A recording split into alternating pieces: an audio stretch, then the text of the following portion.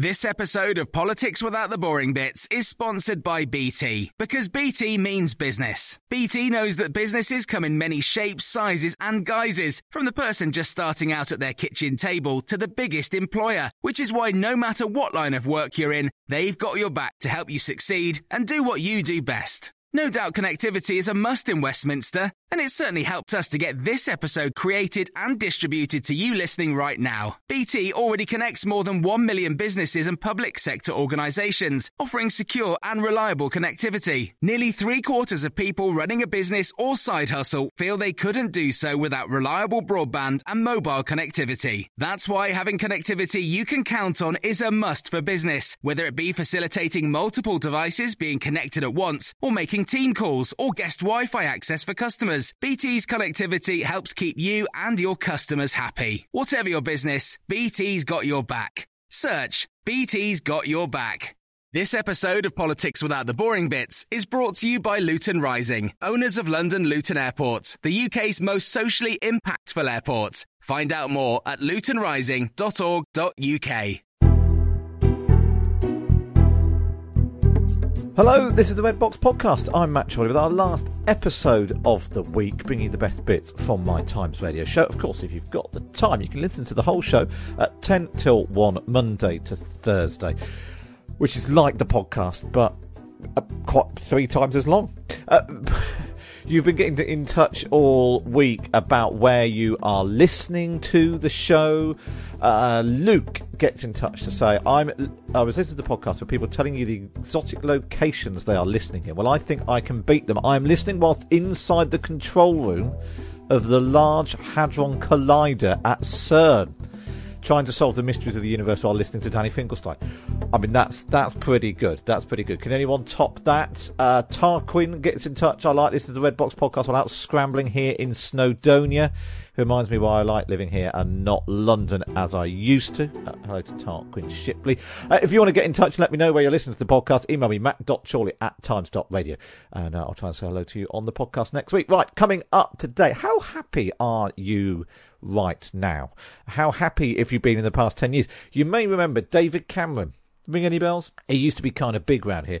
10 years ago, he launched what became known as the Happiness Index, the Office for National Statistics, measuring our personal well-being and life satisfaction, and I hope the government might focus on that too. 10 years on, what difference has it made? We speak to someone from the ONS, we also speak to the government's happiness czar, and someone from the happiest and the least happy places in the country. We'll do that in a moment. But first, as ever, we kick off with our columnist panel. And on a Thursday, it's Night at the Marriott, India Knight and James Marriott. One thing that really struck me is that both of you have written this week on completely separate topics, but both about the fact that we're quite judgy. India at the weekend, you wrote about fat shaming and our sort of social obsession with weight.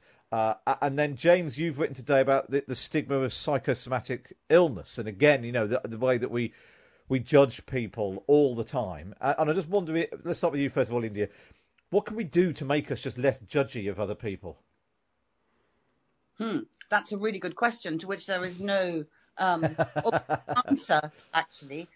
In terms of fat shaming, I've always sort of occupied quite a kind of middly position, because I've always thought that I'm not keen on everybody feeling shamed all the time by things that really, you know, should be irrelevant to most people's lives. But I wrote the column largely about the idea that in the 1970s, when women entered the world, that, you know, women have always wanted to be thin, but that it reached the equation of thinness with being healthy reached a sort of peak in the 1970s when women entered the white-collar workforce in large numbers and were obviously constantly judged on their looks, etc. And so the idea, it's not my idea, it's the idea of a woman called Virginia Soule Smith in America who writes about diet culture. The idea is that those women, you know, our mothers, grandmothers, aunts, whatever, in the 1970s and 1980s effectively spent their entire life on a diet. And that's kind of trickled down, and then trickled down through the generations. So Generation X women are still fairly concerned about weight, but then it sort of starts petering out, or if not petering out, at least being questioned by younger people. And I thought it was just really interesting. I mean, I don't think that the quest for thinness is going to go anywhere. And I don't think we're going to all suddenly stop dieting overnight. But I think something interesting is happening, and it's to do with being less judgy. Not sure we're quite there yet, but I think something is happening. Oh no, my phone's going. So you answered that. Somebody's phoning to tell you you're on the radio. James, yeah. you've written about fat shaming before, and how it's sort of the last the last thing that people still feel able to be sort of publicly shamed about. Yeah, I think I agree with India. I think the problem is understanding, basically. It's kind of hard for us to wrap our heads around the fact that I think if we think people are fat because they eat too much and they lack the willpower. But I always think the way to frame the question is, as a society, we've got so much fatter in the last 40, 50 years. And just think, what's more likely? We've just suffered this massive collective failure of willpower, or it's just been the case that companies have got better at marketing sugary, fatty foods at us, and our supermarket aisles have been filled with them. And it's just human willpower, which has remained the same, has just been overwhelmed by people who spent their entire careers working out how to make us eat bad food, sugary food. And I just think it's that kind of disconnect where we have to understand that each of us individually is the sort of victim of this larger social trend, not that we are all personally responsible for being fat because our willpower has failed. I think it's trying to get our heads around that disconnect. And on your column today on psychosomatic illnesses, James, it was one of those things where I read it thinking, I can't remember the last time I even read something on this subject, and yet something that affects so many people. Yeah, especially in hospitals. I mean, I was fascinated researching it, that it's a constant across all human cultures, because I think we tend to assume it's something that maybe is that's popped up in the West because people have too much time on their hands. They spend their time Googling symptoms, but it's a constant thing in human cultures. And again, I think the problem with psychosomatic illnesses, or as I think people prefer to say now, functional disorders, is that it's a way of being ill that kind of contradicts our understanding of how illness works. We're very used to the idea that a virus can attack your body and make you ill, or a tumour can make you ill, or a bacterial infection can make you ill. And we've recently got our heads around the idea that you can be mentally ill, and that even if your body looks fine, you can be suffering in your brain. But I think this sort of idea that actually what psychosomatic illness or functional disorders show is that our bodies and our minds are incredibly connected with each other, and that's just not an idea that comes easily to most people, and therefore it's kind of slipped through the cracks. And I think in other cultures, reading about it, it's not something that seems that mysterious, but because I think in our Western societies we have this very deeply ingrained view that perhaps is so deeply ingrained we barely even understand that we have it, that our minds and our bodies are separate and those things don't really interact. I think that just means it's as you pointed out, I started thinking, well, yeah, that is basically what we think. And then as you point out, I thought it was a great phrase that you had about how, when your eyes start spraying water when your mind has a sad thought, or your body puts off an illness until you've done an exam or a big life event. What do you think about this, India? I think it's really, really interesting. I think it's a really fascinating column. And if anyone hasn't read it, I think they should forthwith. I think that obviously, I mean, it's so obvious that the mind and the body, when you think about it, it's so obvious that the mind and the body don't function as separate entities, completely kind of unaware of each other. And I think, again, I mean, it comes back to judginess again, and I think that maybe is quite specifically British. I don't know, but my sense is that we really, really like saying, don't make a silly fuss, it's not real. It's a really kind of, it's a really overwhelming desire, particularly when, big, massive illnesses are going on all around us, as they are at the moment. The idea that you could be undone by something intangible and even sometimes quite hard to diagnose is really difficult to get your head around, and hugely increases people's suffering, because really what we should be doing is saying you're ill, I believe you. I suppose that's where your two pieces sort of overlap, whether it's psychosomatic illness or you wrote a lot about Nikki Graham at the weekend and the anorexia. I mean, the sort of the pull yourself together strain of Britishness is so destructive. Pull yourself together and also eat less and move around more, which is what people always say about dieting. It's the reason people are overweight or indeed underweight is in their head. It's that it's the fact that their body is larger or smaller than society would like is a side effect almost. It's all in the head. People overeat for comfort because they equate food with love, because they equate food with safety. I mean, millions and millions of reasons that we can't go into here, but it is all in the mind first before it manifests in the body, I think. James. Hello, James. Are you yes, there? yeah. Hello. I was just bringing you into the conversation. I know what you're doing. You're sitting in my chair, spinning around, going, "Oh yeah, no, I like this." I'll tell you what. Let's move on and talk about some of this that we've heard in the last 24 hours. Johnny Mercer, who's spoken exclusively to almost everyone. I think it's fair to say. I think actually Times Radio was first. Johnny Mercer resigning from the government, or was told to resign and then wouldn't, but was then sacked. He was the Veterans Minister. He was unhappy with what the government was doing to protect veterans, particularly those who'd served in Northern Ireland. He said yesterday that the government is the most distrustful, awful environment I've ever worked in. Let's take a quick listen to what he had to say to Times Radio yesterday. This whole trust thing, Tom, I mean, I see people talking about it. This is the most distrustful, awful environment I've ever worked in government. Almost nobody tells the truth. Well, there we are. I mean, that was just a tape of what I just read out. But anyway, so that was Johnny Mercer speaking to my colleague Tom Newton-Dunn on Times Radio yesterday. But part of the reason why I wanted to discuss this with you is when you were remotely surprised that it turns out that politics isn't, nobody trusts each other in politics, did you? I think that generally there's a problem with people who used to be soldiers going into politics. And I think the problem is because whatever level you're at in the army, everything is about obeying orders unquestioningly. There's no subtlety. It's hungry hippos, right? You're just banging the thing. It's hungry hippos. Politics is chess. Politics is all about saying one thing and meaning another. It's incredibly kind of snaky and sneaky, and it's all about inference and subtlety and what might happen 4 moves ahead. And I think often people who have been in the armed forces don't get on terribly well with becoming politicians because it's kind of the complete opposite of what they've been trained to do. So I'm not at all surprised, and nor am I surprised that politics is a cesspit, because politics is a cesspit. So, he's right to say it, but I think there's something else at play, because he sounds so injured in the clip that you just played, and generally all over the airwaves. He sounds so sort of surprised and shocked and injured, and I think that is because he's being asked to play a game which is not the opposite of the game he was trained for. That's really That's a really interesting point. I hadn't really appreciated. James, were you shocked and appalled to discover that politics? You can't trust everyone in politics. Yeah, I couldn't believe it. I'd never heard of that before. I also loved how he said he'd spent 36 hours working it out, which made me think that he must hardly be the Sherlock Holmes of government sleaze.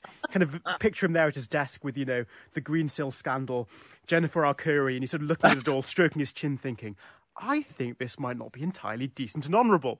And then 36 hours later, he's finally sort of decided that that's what's going on. I'm not surprised. I agree with it. I think India's point is fascinating. I agree. It does seem he's been naive about the character of Boris Johnson, who I think most observers agree will be your best friend when you're helpful to him, as he was to Johnny Mercer when he was supporting him for his leadership bid. And then when you're not helpful to him, then you're not helpful to him, which is an element of politics. I think is also probably especially pronounced in the character of Boris Johnson, and it does seem like he was unusually naive, I think. Mm-hmm. It was also, I think, clearly a lot of what goes on in government is a bit house of cards and people saying one thing meaning another. There was also, I suppose, the question of, when Johnny Mercer is the Minister for Veterans, he thinks at that point, money for veterans, the office for veterans, that's the most important thing. But even across government, even when everyone is on the same team, there are competing demands. There's competing demands for money. There's competing demands for time, for face time.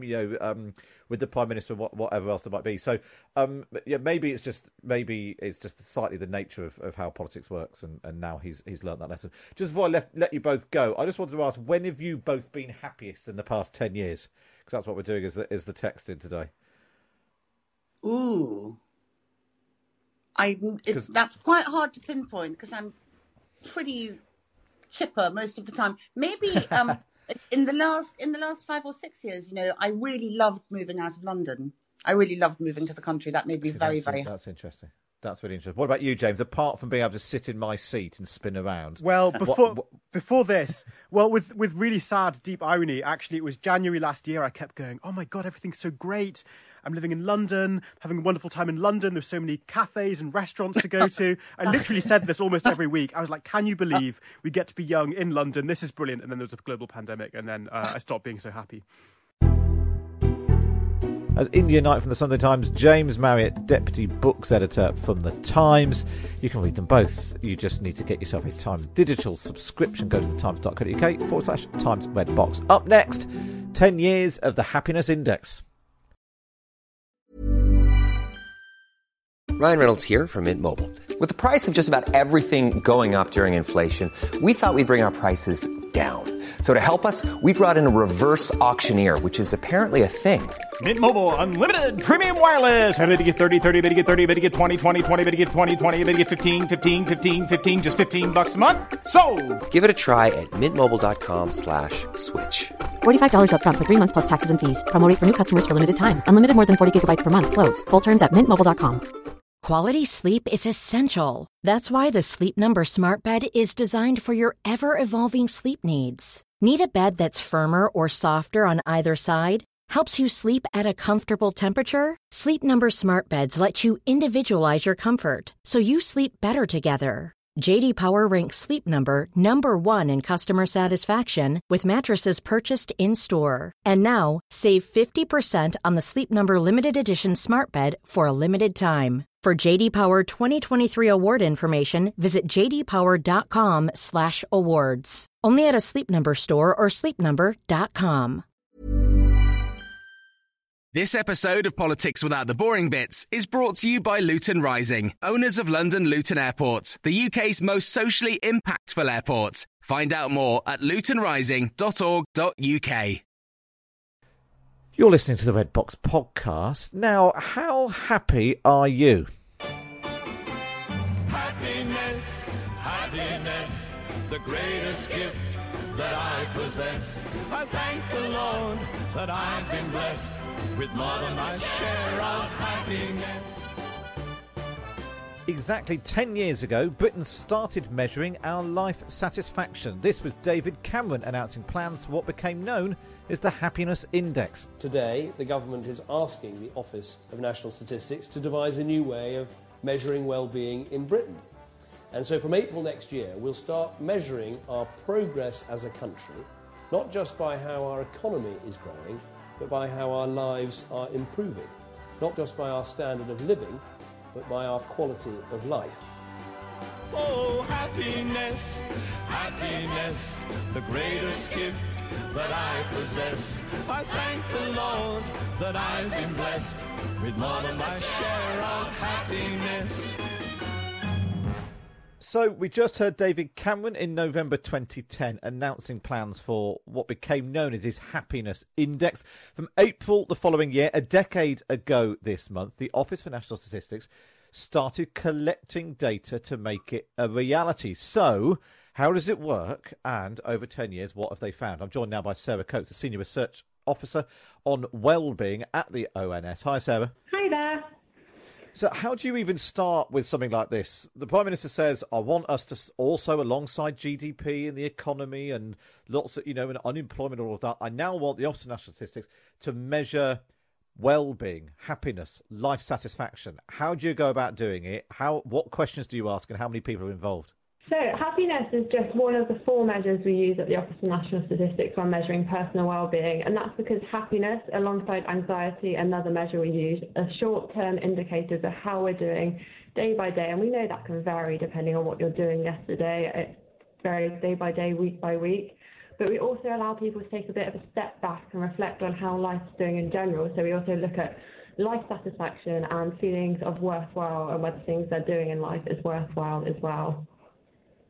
So that idea being, so one of the questions is, how happy did you feel yesterday? Which, that could be down to the weather, or did you have a particularly good lunch? Whereas, how satisfied are you with your life nowadays? To what extent do you feel what you do in your life is worthwhile? That's a bit more reflective over sort of a longer period. And what trends? I mean, looking at the chart from going all the way back to this time 10 years ago, there seems to be a general trend upwards in terms of both short-term happiness and long-term life satisfaction, at least until the pandemic hit. So we'll talk about the pandemic in a sec. But on the whole, there's a trend upwards, but it's a bit up and down. Is there any way of knowing what causes those ups and downs? Is it correlated to anything in particular? Yeah, so you're right. At first, we did see a general year-on-year improvement across all 4 measures until about the last 3 years, where we've actually started to see that level off and plateau a bit. And we know there's so many factors that do come into play with that, and it's to do with employment, the relationships we keep, self-reported health, lots of factors coming in, as well as that in general improvement links back to coming out of that economic downturn, and that coincides with economic improvement and personal well-being improving as well. And in terms of the pandemic, when you're looking at a set of data, it's not that's gradually creeping up or it's levelling off, and then there's a big change, and you can really see it in the last 12 months, both for happiness and life satisfaction. They both came down pretty sharply. Anxiety shot up, as you would expect, as we suddenly found ourselves in the middle of a global pandemic, but a slight reverse more recently as well. Yeah, so you're right. We've really seen personal well-being being affected in the pandemic, and it's reached some of the worst levels that we've actually ever recorded, right back from 2011. And we know that there's particular factors, as I say, that affect personal well-being. So if we think back to when I mentioned employment, lockdown, we've had jobs that are affected, unfortunately, by furlough and redundancies. Lockdown, you've been told to stay at home. So those relationships we keep with friends and family and not being able to have those, you can really understand how that's affected personal well-being and why we saw such a big change at the beginning of the pandemic. And like you said, happiness going down, anxiety going up. If people are wondering how you go about doing this, you asked the question overall: how satisfied are you with life nowadays? How happy do you feel yesterday? What do you do? Is it like a scores out of 10? Yeah, so that's scaled on a score from 0 to 10, where 10 is you're feeling really happy, 0 is not at all, and then we create an average based on everyone that's responded to a survey, and that we then monitor that average over time. And that's it's sort of bumped around a bit. That happiness got up to 7.57. It dropped to what was about 7.3, and it's picked up again to just above 7.4 in the most recent results. And we'll see if, as we come out of lockdown, the sun comes out. People can go back to work, see their friends and family. Maybe that'll start having an impact.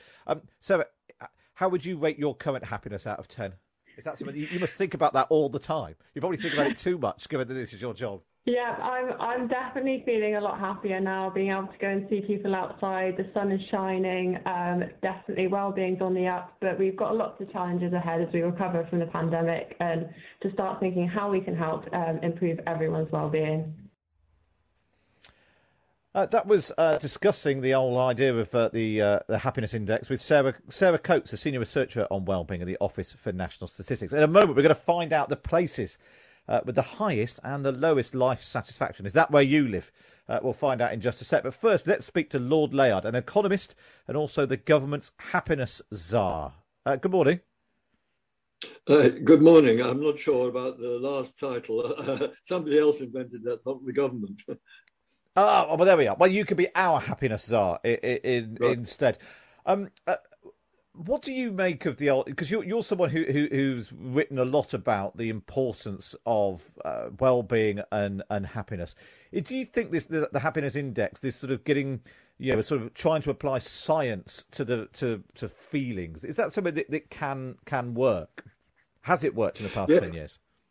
Yes, I think it's absolutely essential. The idea that what we want is a happy society is a very old idea going back 300 years. But it's only recently become possible to apply it because we've been able to measure how happy people are by asking them, for example, the question about life satisfaction that you've just been discussing. So that's been done for about 40 or 50 years. We now know a huge amount, of course, about what causes people to have lives that satisfy them.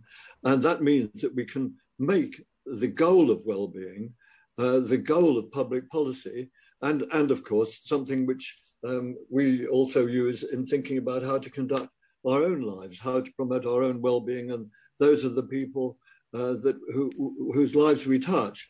So this is a very, very exciting new science. I've written about it in my book, Can We Be Happier?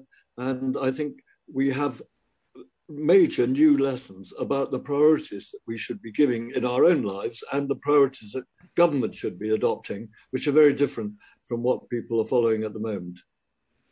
Yeah, well, I'll come on to that in a moment. Let's just take a listen to a bit more of that speech by David Cameron. When he announced this whole thing 10 years ago, the government was going to start measuring this.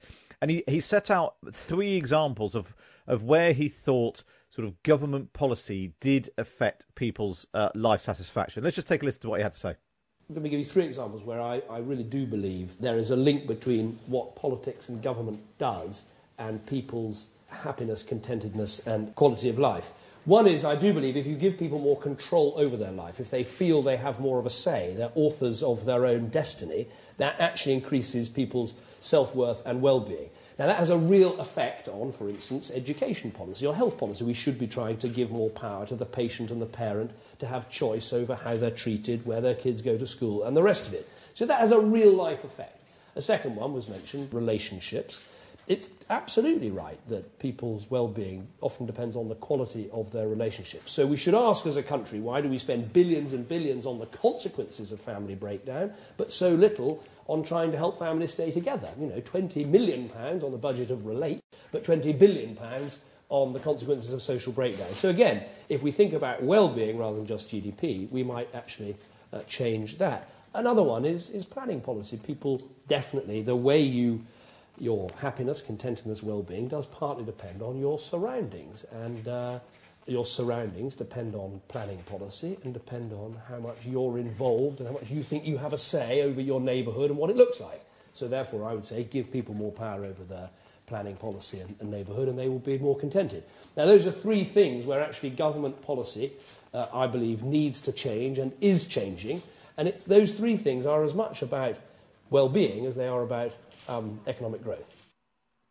So that was David Cameron speaking in 2010, announcing the plans to measure well-being. Lord Layard, was he right when he talks about those specifics, the amount of decision-making that we have over our lives, relationships and planning policy? Or is there a little bit of every politician will claim that the particular interests that they have in terms of policy will definitely be better for the nation's well-being? Well, I think he was basically right, but I think there's more to it than that. Mental health, for example, is the biggest single determinant of whether a person is happy or not. We need far more priority to be given that, far more priority to be given to helping families to be coherent and avoid domestic violence and these kind of tragedies. So what is affecting people's lives and their happiness more than anything else is their health, mental and physical, and their personal relationships in the family, at work, and in the community. And that's why, when we're thinking about the limited amount of money that the Chancellor of the Exchequer's got, his priorities should be what you might call the social infrastructure, the services we're offering to children and young people, mental health for adults and young people, support for old people to avoid the terrible loneliness that affects so many of them. These should be the priorities rather than what unfortunately at the moment is the top priority, which is physical infrastructure. We're about to spend $100 billion doubling physical infrastructure payment at the same time we're cutting all these social services. This isn't what would be indicated if you thought that the well-being of the people was the aim of the government. I suppose that's the thing, is that nobody gets up in the morning and thinks, brilliant, that train line's been built. Whereas if, the libraries reopened, that's probably going to have more impact on them personally in terms of services. What for you is the sort of single biggest thing that the government could do right now to make us happier as a country? Oh, I think to improve mental health services. I mean, people are desperate. And there are very good evidence-based treatments that could be being offered to everybody who is suffering from not only depression or terrible anxieties of various forms, but also, of course, from addiction and from family conflict. These are not being offered either to as many adults as need them, nor at all to children, unless they pass the incredibly high threshold to get supported by CAMHS. So here's the principle that we should have in the National Health Service, that you are as likely to receive evidence-based treatment if your problem is mental as if it's physical. We are nowhere near it. With less than half the people with mental health problems are in treatment. This is deeply shocking, and we could do a huge amount to improve people's happiness by simply giving them that support, including a much faster rollout of the child mental health program, so-called mental health support teams in schools, that is going very slowly. And I would like to see a separate mental health budget within the NHS, which was growing by at least 5% a year in real terms. I think that would really stop the shocking thing which happens, which is that whenever the local commissioning groups feel under financial pressure, who's the first port of call? Well, they cut the mental health budget. We've got to stop that. I'm sure lots of people would agree with you on that, but that's sort of, looking after the health of the nation. I just wonder, just finally, if there is sometimes a tension in what makes Boris Johnson happy might not make you happy, or I'm trying to think of an example, that possibly one that's broadcastable. But do you know what I mean? It's such a sort of subjective thing. One person might love the rolling countryside, someone else might love, building a racetrack or a skate park or something like that. So, is it really the government's role to make us happy, or is it just to keep us safe and healthy, and then to let us get on in our lives?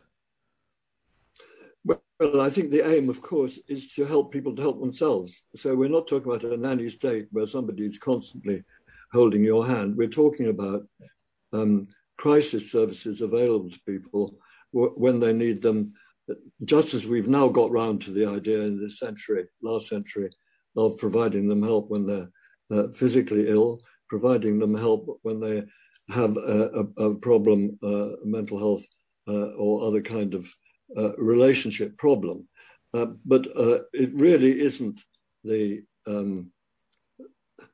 isn't as one of the reviewers of one of my books said, the happiness police or the bureaucracy. It's having available to people help when they are desperate, and we in the past we had this idea. Originally, the state just defended us, basically. Then we had the idea that it should help people to be good workers, and it took on education. It then took on health. And I think it should now take on the role of helping people to become the best that they can in terms of their ability not only to enjoy their own lives, but of course to contribute to the lives of other people. So I think that it's got to start very young, with a serious professional teaching of how to promote your own well-being and the well-being of others in school, right back in primary schools, at least an hour a week. We've got good evidence-based materials. Let's see them rolled out with properly trained teachers throughout the school system. I think this is the basis for developing a self-reliant population, not one that is expecting to have their hand held all the time, but where there is a hand on offer when you're in desperate need. Just finally, we've been asking people all morning, when have you been happiest in the last 10 years? Are you a happy person? I suppose you write about this stuff all the time. You'd hope that you were a happy person. When have you been happiest in the last 10 years? On holiday. That's a good answer. Lots of people say things like that. I love my holidays. Exactly right. We can get away from worrying about all this sort of stuff. Lord Layard, thanks so much for joining us. Richard Layard there, author of the book Can We Be Happier? Evidence and Ethics. Right, coming up next, we're going to speak to two people. One who lives in apparently the happiest place to live, and the other in the less good place to live. We'll do that next on Times Radio. Times Radio with Matt Chorley. Yeah, we're taking a look at how, for the last 10 years, the Office for National Statistics has been measuring life satisfaction across the UK as part of what became known as David Cameron's Happiness Index. And we thought we'd finish by looking at where are the best and worst places to live. So apparently the place with the highest rate of life satisfaction is the South Hams in South Devon. We can speak now to Sandy Marshall from the South Hams Society. Hi, Sandy. Hi, how are you doing? I'm very good. I mean, I imagine you're just giddy constantly living down in the South Hams. Actually, I have to say it's absolutely true, because most of the South Hams is in an area of outstanding natural beauty. And every day I walk along the cliffs at the moment, which are stunning, with rapeseed and yellow, gorse, which is yellow, a clear blue sea. And I couldn't ask for anything better. I see the horizon. It's not all built over. We've got small communities, villages that have evolved over hundreds of years, and there's people who have lived there for generations. So they've probably got their families close and have been able to have support during the pandemic. We've got winding lanes covered with primroses, so you can't go too fast on that. You've got high banks on either side. We've got small local shops, and when you're out for a walk, people look you in the eye, they smile, and they say good morning, even if you're a stranger. And so the whole atmosphere is really good. And I think probably one of the key things is that people feel they've got time. The pace of life is slower. There's a local saying that actually we don't have anything as fast as mañana. And lots of good local produce, independent shops. I mean, personally, I wouldn't live anywhere else. No, I know the area reasonably well, and I have to. Although it was slightly longer ago than 10 years, one of my happiest memories was doing a walk along the south on the south coast path with my good friend Nick through the South Hams from Dartmouth, and it was like you said, on a day like today, the sun is shining, the sea is blue. You could spend a small fortune going abroad for that view and sense of being. Just in the most amazing place in the world. So that's stay there, Sandy. We'll come back to you in a sec. Sandy is in South Hams, the place with the highest rate of life satisfaction. Let's go down to the place with the lowest rate of life satisfaction. Apparently it's Thanet in Kent. Brendan Martin runs the Broadstairs Beach House in Thanet. Hi, Brendan. Good morning, Matt. You sound quite chipper, Brendan. Despite this, you don't feel like you've got the world on your shoulders. Unhappiest place in Britain, which I have to say I don't think is true. Good, go on then. Sell to us then. Sell Thanet to us. Well, I'll tell that I'm a bit like your last person. Sorry, I've forgotten her name. We're sitting Sandy, here in the sun. I'll be going out for a walk on the beach when I finish talking to you. One of our 14 very sandy blue flag beaches. It's the people in here are, on the whole, lovely. I mean, every part of Britain must have its problems. We have our own problems as well as anywhere else, but nothing as greater than most parts of the country. So I was a bit shocked by the comments that it was a miserable place. It's not a miserable place. It's a happy place. I've lived here for 8 years. Very happily. Would I say it's the happiest period of my life? Well, at my age, I've had quite a few periods of my life, so I may have had happier, but I am extremely happy, contented, living in Thanet. It's a beautiful area. That's good news. That's good news. So go on then, because we've been asking people this all morning. For you, to mark 10 years of the Happiness Index, when have you been happiest in the last 10 years? When I ask that question, what's the first thing that springs into your mind? Probably the day in November 2012 when I married my wife. I have to say that. She's listening. Go on then. What's your wife's name, Brendan? Lisa. She's listening. Lisa. In the other room. Somebody's texting you, congratulating you. And I think the other thing we're happy about is, we've both had bits of illness in our life and survived it.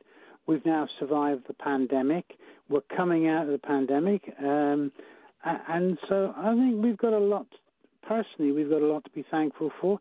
I think people in Kent have a lot to be thankful for. Kent is a beautiful county. It is. I mean, let's be honest. You're right. There are worse places to be in the world than down in Kent. Just finally, Sandy down in South Hams, apart from being constantly giddy, living in the happiest place in the UK all the time, when have you been happiest in the last 10 years? Oof. To be honest, every day is a joy. I think the time that I was most happy was when my children were born, probably. And what's been hard recently is not being able to see them. Yeah, and I think all the happiness index, when they publish the next one, I think we'll see a big spike in happiness and life satisfaction as we emerge from that, and we get to see friends and family, and we get to visit both Kent and the South Hams, because both those things will make me very happy. Thanks so much for that. That's Sandy Marshall from the South Hams Society down in Devon, and Brendan Martin runs the Broadstairs Beach House in Thanet in Kent.